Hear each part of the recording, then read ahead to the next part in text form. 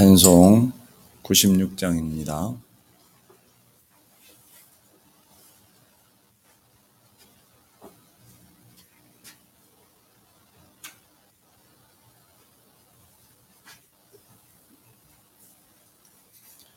찬송 96장.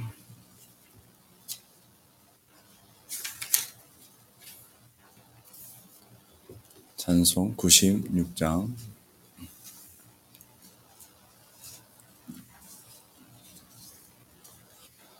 예수님은 누구신가?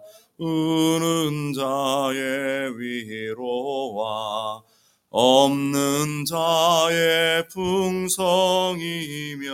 천한 자의 높음과 잡힌 자의 노임되고 우리 기쁨 되시네. 예수님은 누구신가? 약한 자의 강함과 눈먼 자의 빛이시며 병든 자의 고침과 죽은 자의 부활되고 우리 생명 되시네. 예수님은 누구신가? 주한 자의 정함과 죽을 자의 생명이며 죄인들의 중보와 멸망자의 구원되고 우리 평화 되시네. 예수님은 누구신가?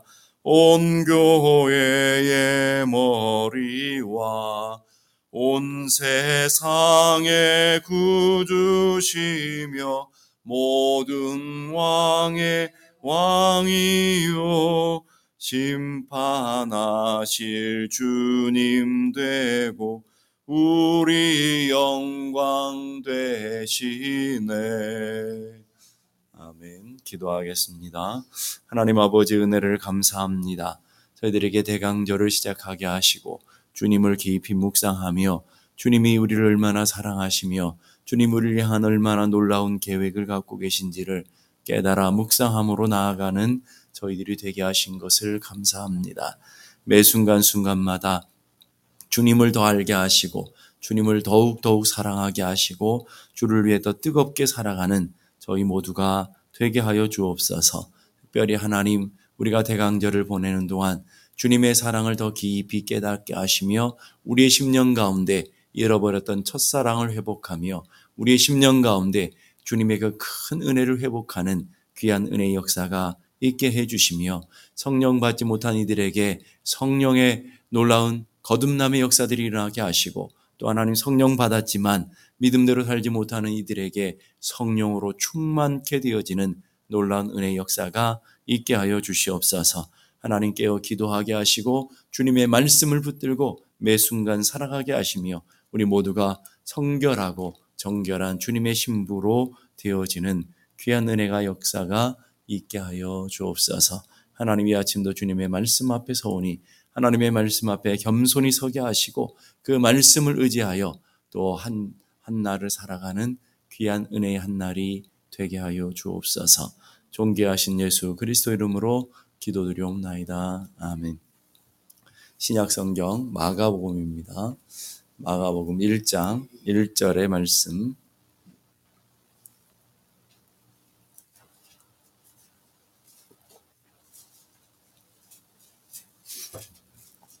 신약성경 마가복음 1장 1절 말씀. 우리 다 같이 한 목소리로 봉독합니다. 하나님의 아들 예수 그리스도의 복음의 시작이라. 우리 다시 한번요. 하나님의 아들 예수 그리스도의 복음의 시작이라.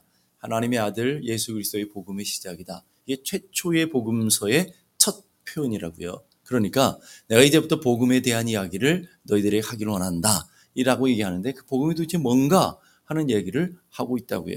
우리가 대강절을 보내면서 하나님의 말씀을 더 깊이 우리가 묵상하고 주님의 그 큰 사랑을 더 깨닫기를 원하는 마음에서 마가복음을 아침에 강의하도록 하겠습니다. 그리고 대강절과 그리고 좀 쉬었다가 사순절 그 기간 동안에 우리가 마가복음을 통해서 주님의 행적을 찾아가면서 주님을 더 깊이 알고 주님을 더 깊이 묵상하고 주님을 사랑할 수 있는 그 자리까지 나아가는 그런 귀한 은혜가 있기를 간절히 바랍니다.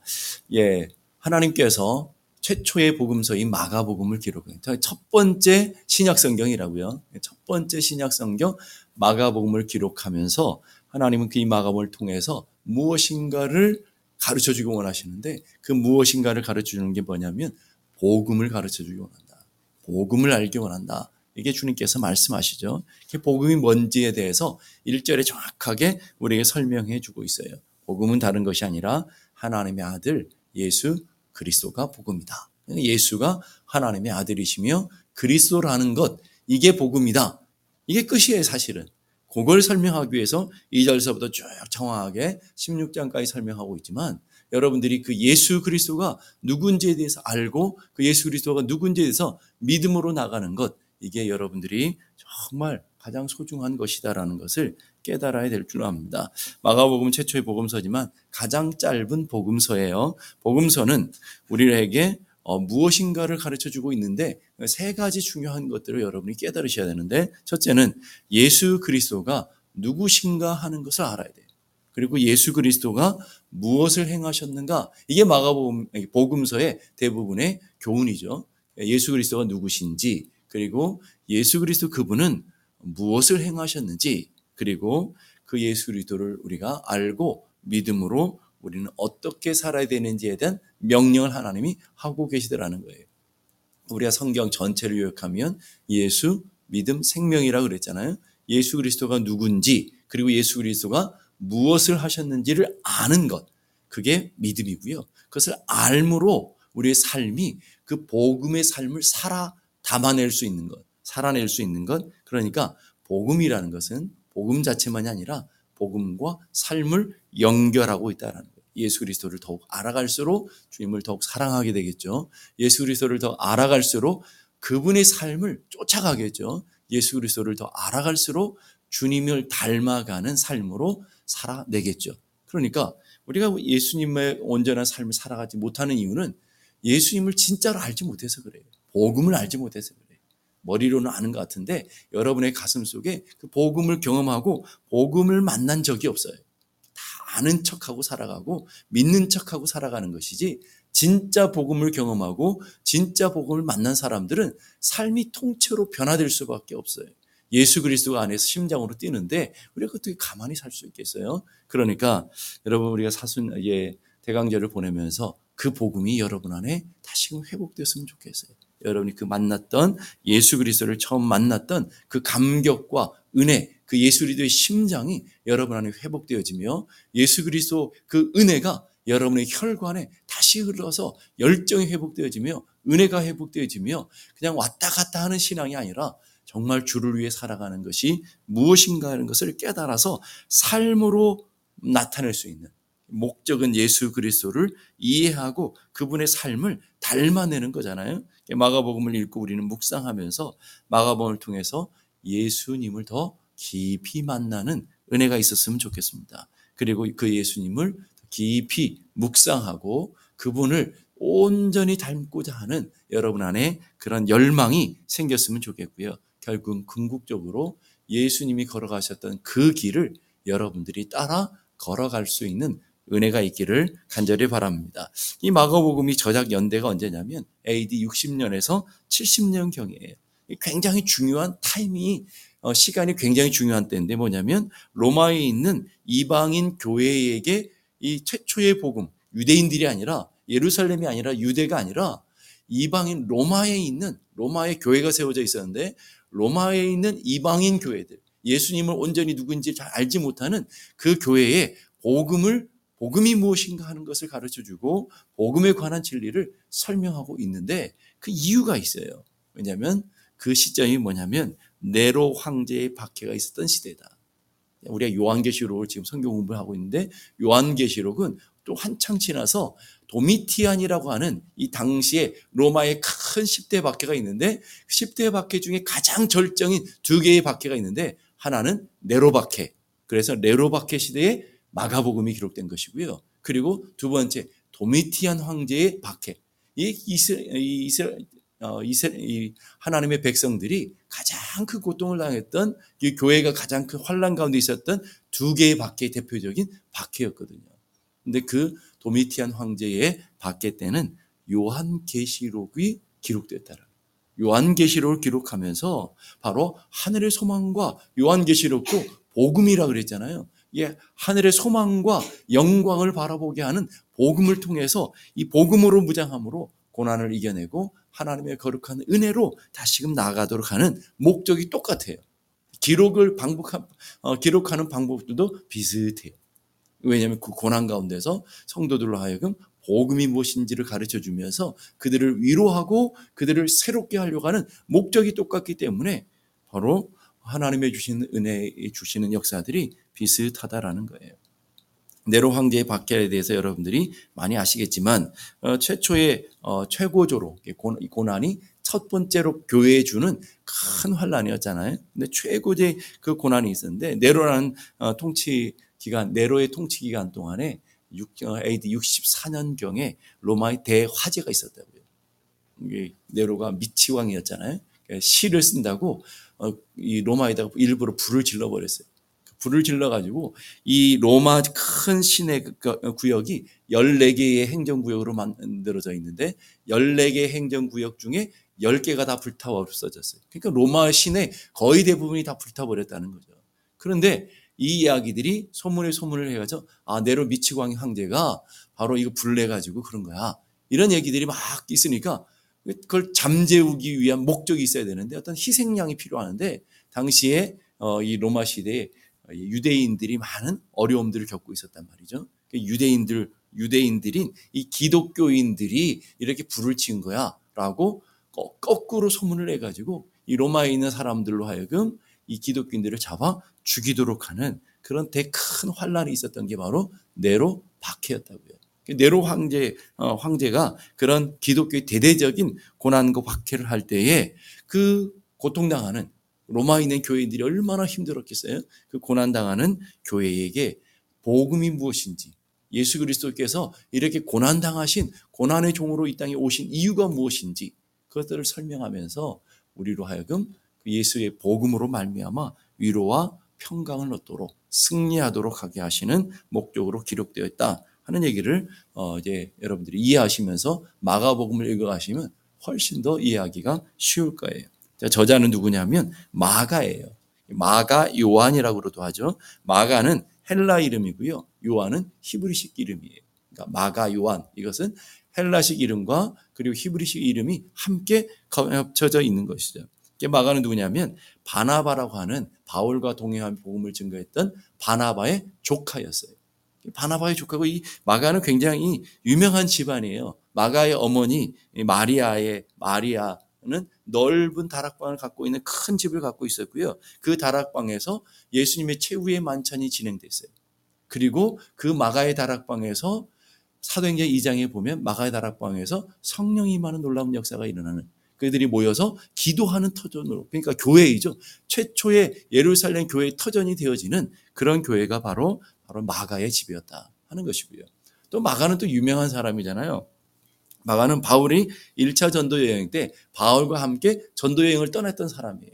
근데 도중에 보면 우리가 이미 배웠잖아요. 사도행전 13장에 보면 버가로 가는 중에 예루살렘으로 돌아가 버린 거예요. 왜냐하면 이 전도 여행이 너무 힘들고 너무 고통스러우니까 예루살렘으로 돌아가 버리시잖아요.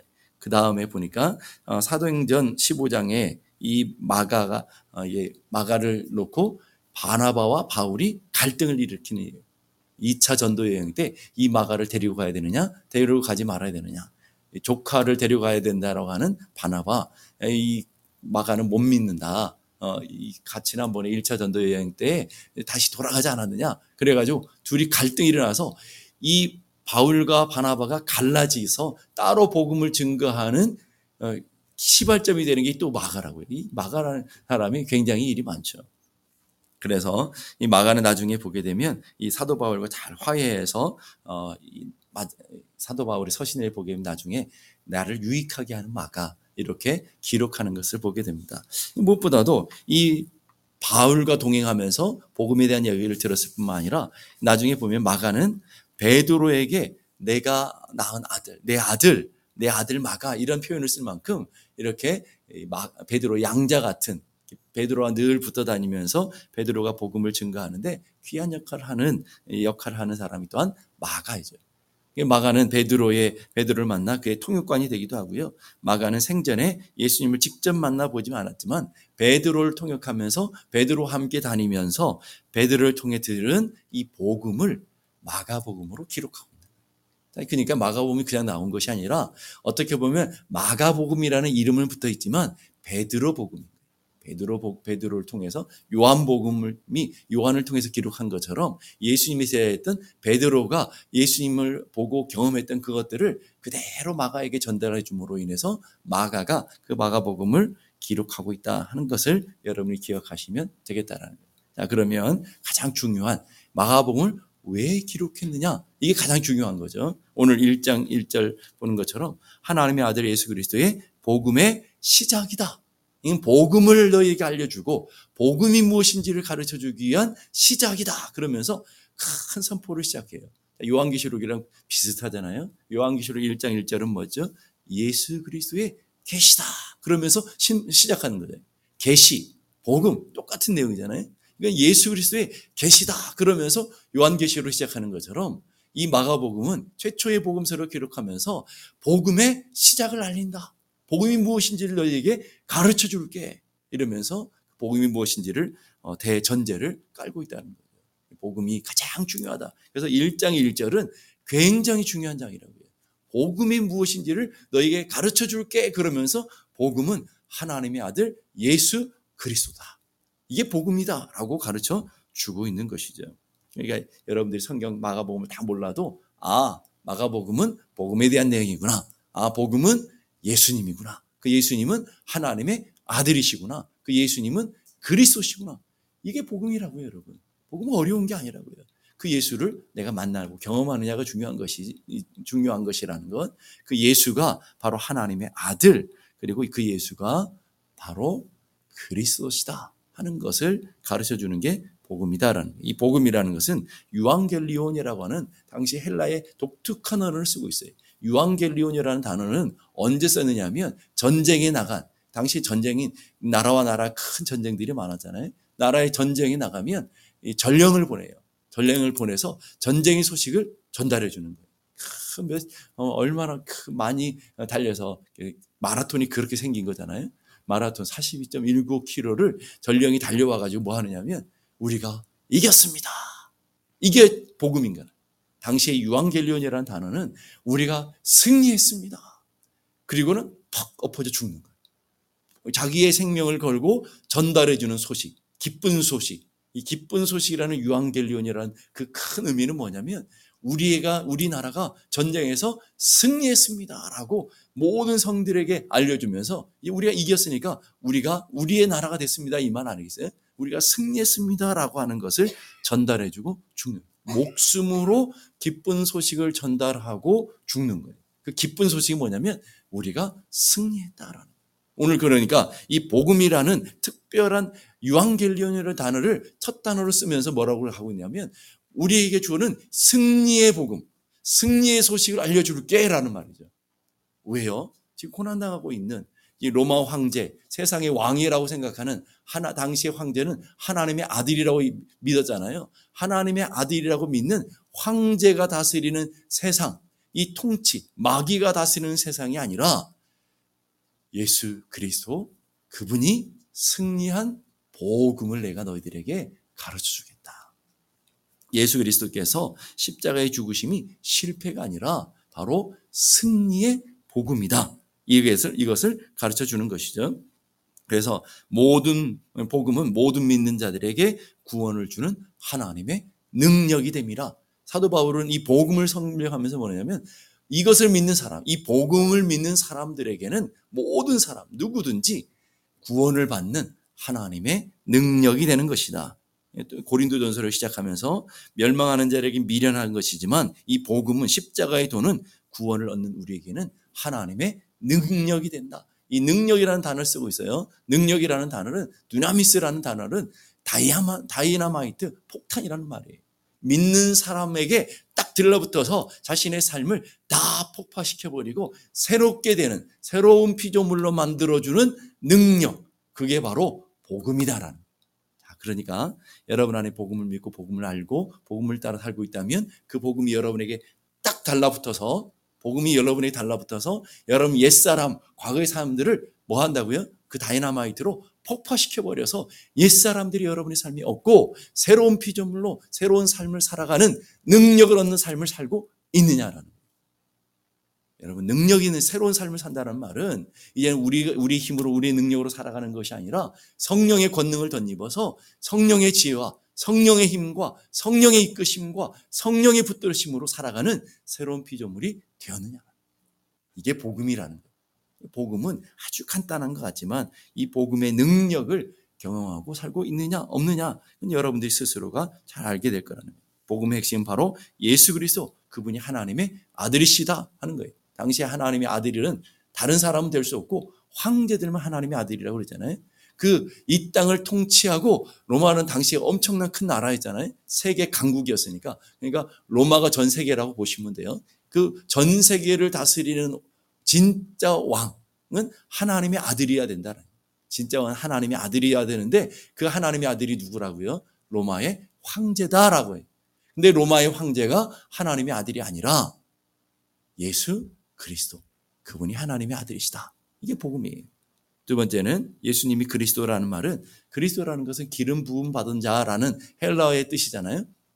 기름 부음 받은 사람, 이것은 당시의 유대인들에게는 왕들이 기름을 부음 받은 사람이야, 이런 의미를 갖고 있단 말이죠. 그러니까 예수님이 기름 부음 받은 분입니다 라는 말은 예수님이 우리의 왕 되신 분이십니다. 우리의 진정한 왕은 예수 그리스도밖에 없습니다 라고 하는 것을 가르쳐주는 거죠. 그래서 마가복음에서는 계속해서 예수님이 왕 되시는, 고난당하고 계시지만 그분이 왕이시라는 것을 계속 부각시켜줘요. 그러면서 예수님이 최후의 마지막 실패라고 하는 십자가의 죽음 앞에서 마가복음 15장 20절 보면 그 십자가의 죄의 명패가 뭐냐면 유대인의 왕, 유대인의 왕이다 라고 하는 것을 강조해 주고요. 예수님이 로마의 공권력에서 죽음을 당한 거잖아요. 유대인들이 예수님을 죽이라고 내몰았지만 이 유대인들이 죽일 수 없으니까 로마라고 하는 당시의 세계의 나라를 다스리는 공권력에 의해서 예수님 죽으신 거라고요. 그 공권력을 집행했던 사람이 누구냐면 백부장이라는 거예요.